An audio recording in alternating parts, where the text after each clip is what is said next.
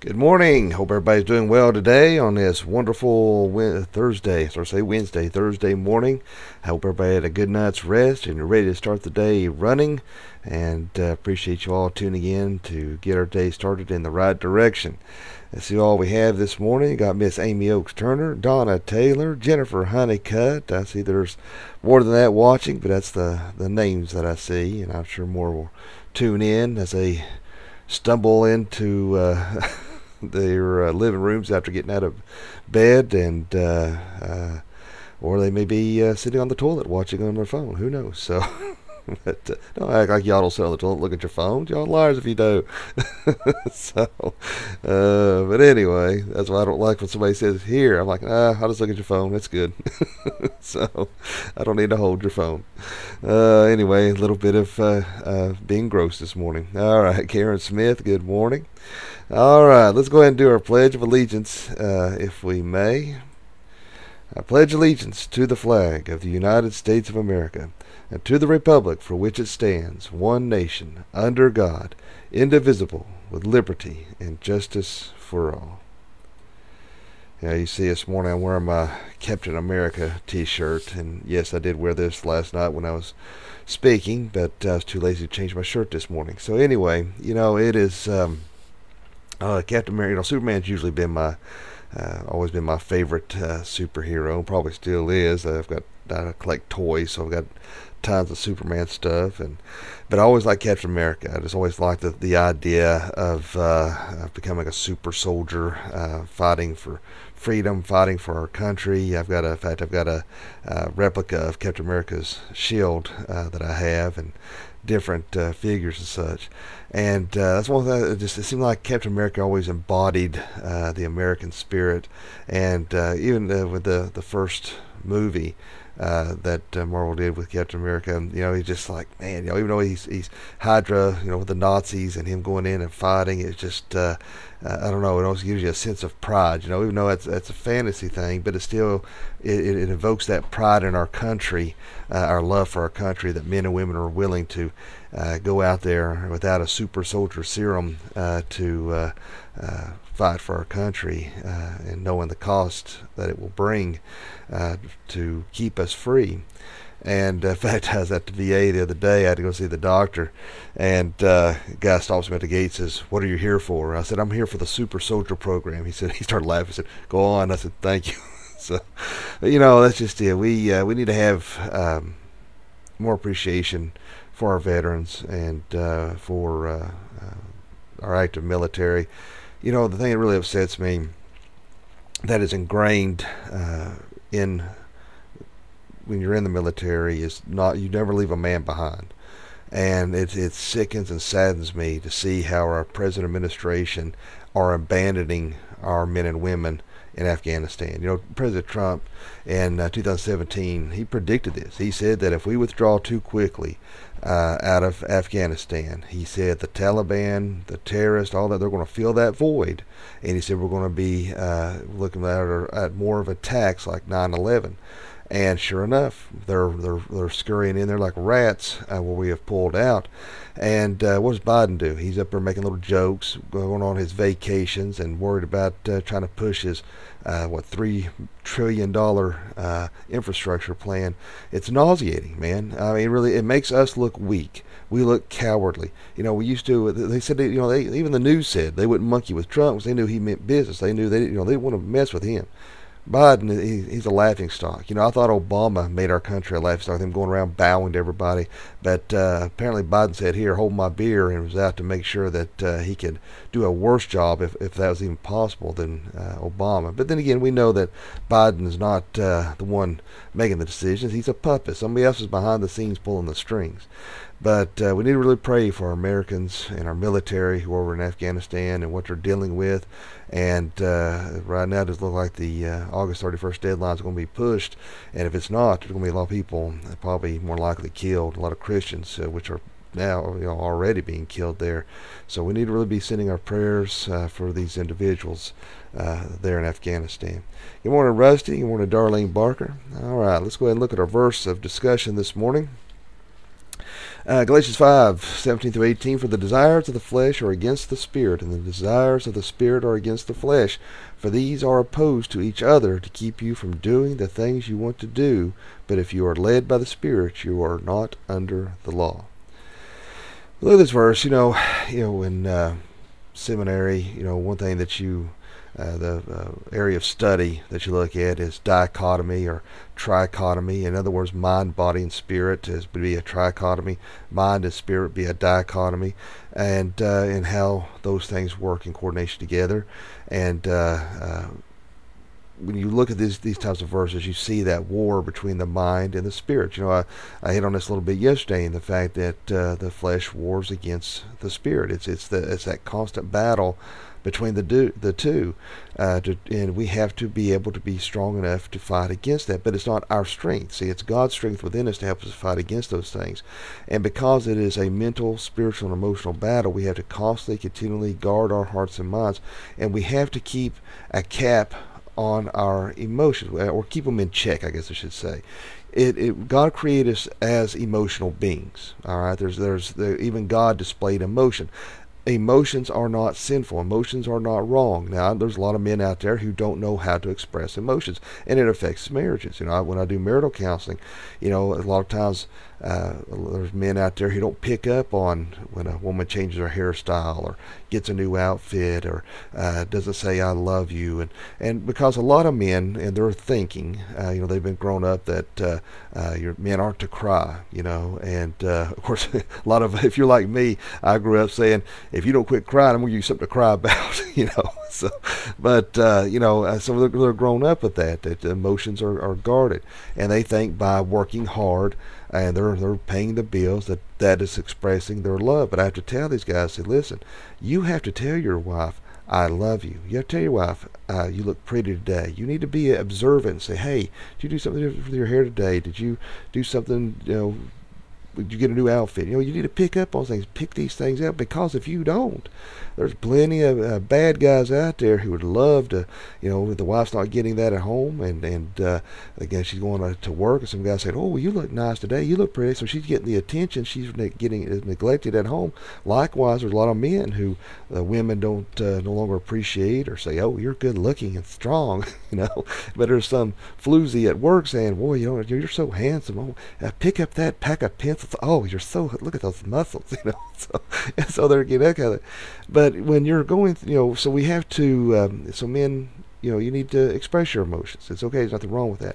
But as all of us, men and women alike, emotions as a whole, we have to be able to have self-control in those areas of emotions. We can't allow our emotions to take control, because you look at, even going back as far as Cain and Abel. And Cain allowed his emotions, his hate for Abel, to overcome him and overwhelm him. And he didn't like that God was observing his sacrifice versus his own, versus Abel. Abel's sacrifice was being observed because of the shedding of blood, and Cain's was not being honored. And so his resentment and his hatred grew, and that's why Cain killed Abel. And so we have to be very careful to keep our emotions in check. It's very easy to allow our emotions to get out of control. It's easy to be consumed with bitterness. It's easy to be consumed with hate. It's easy to be consumed with anger and, all these things, sexual desires, whatever it may be. You've got to keep these things in check. Why? Because God is not a God of chaos. God is a God of control.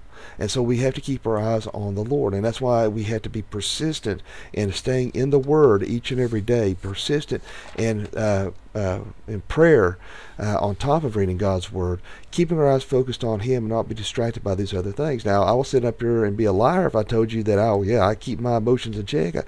No, that's an area I am weak in, and I have to really work on, because when I get on that road out there, I tell you, I want to pinch people's heads off. You got a lot of people moving in out of here from. I was talking to realtors, man. You said you wouldn't believe the people moving in from Massachusetts, New York, California, and I've apparently they don't know how to drive. So it's like yesterday. I'm driving down the road, and this woman. I mean, if there's a line of traffic, I could almost make sense of why somebody would pull right out in front of you. This turkey pulls literally right out in front of me. Here, I blow the horn.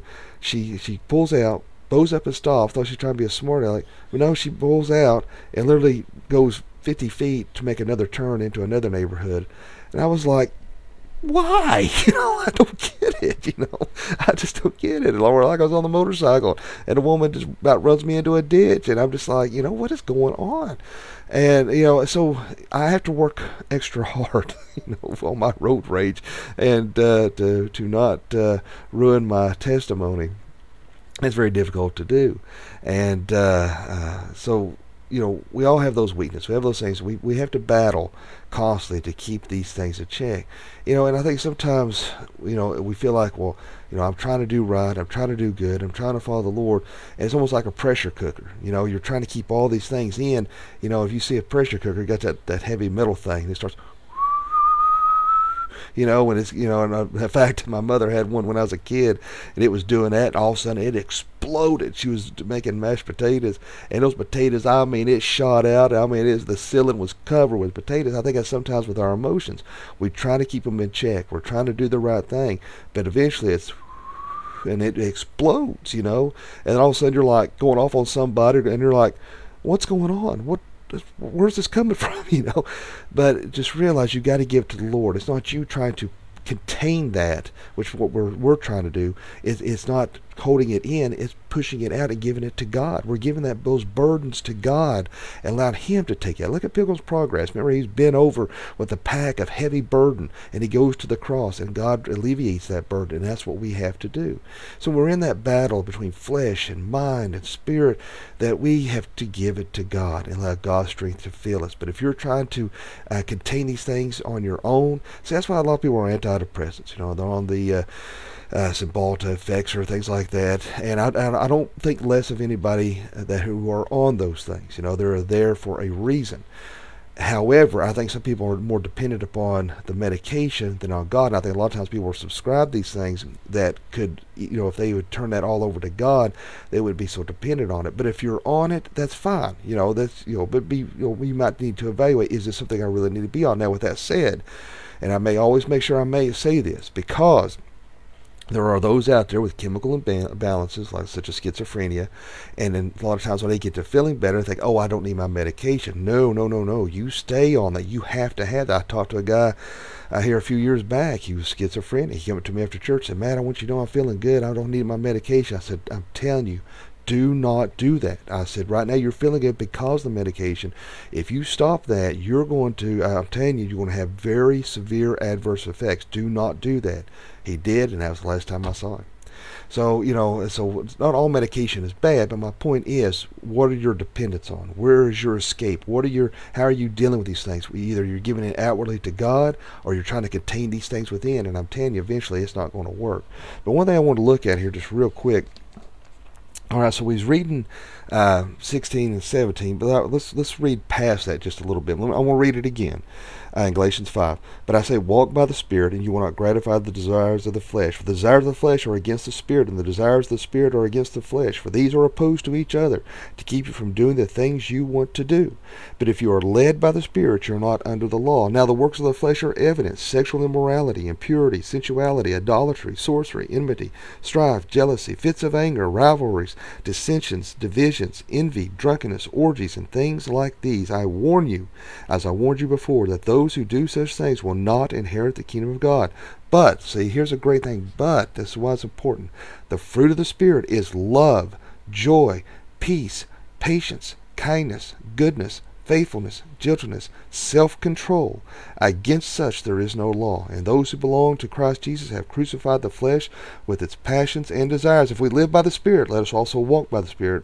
Let us not become conceited, provoking one another, envying one another. So it's important to understand this. God's Word, does not have to fight. That we will have to battle these very list of things. Every one of us will have to battle these things in our lives. But the great thing is, God is encouraging us and telling us to focus. Instead of focusing on that bitterness, that rage, the sexual immorality, whatever it is, instead of focusing on that, guess what? He said, hey, focus on the fruits of the Spirit of love, joy, peace, long-suffering, goodness, kindness, faithfulness, self-control, keeping those emotions intact, self-control. Because if we have the Spirit, we're led by the Spirit, we got to give it all to God. And that's a wonderful thing, that we we are in the world, we're not of the world. And we are sojourners, we are foreigners passing through. We are strangers in a strange land. So don't be caught up with the things that are in this world. And even though that mind and spirit war against each other, realize that God on your side is far stronger. And He will help you overcome what it is you're dealing with. Life stinks. All right, it is. I understand more and more as the older I get why Dad hates that bumper sticker that life is good, because you understand that life can be full of pain and sorrow and madness, but God is the center in the chaos. God is the anchor in the storm. God is the Prince of Peace. And, we can run to Him, and we can have, instead of escaping into the things that lead us to destruction in the world, we can escape to the things of God that offers us eternal life. And so I don't know what any of y'all are dealing with, but I hope that you'll give it to the Lord today and allow Him to fill you and sustain you.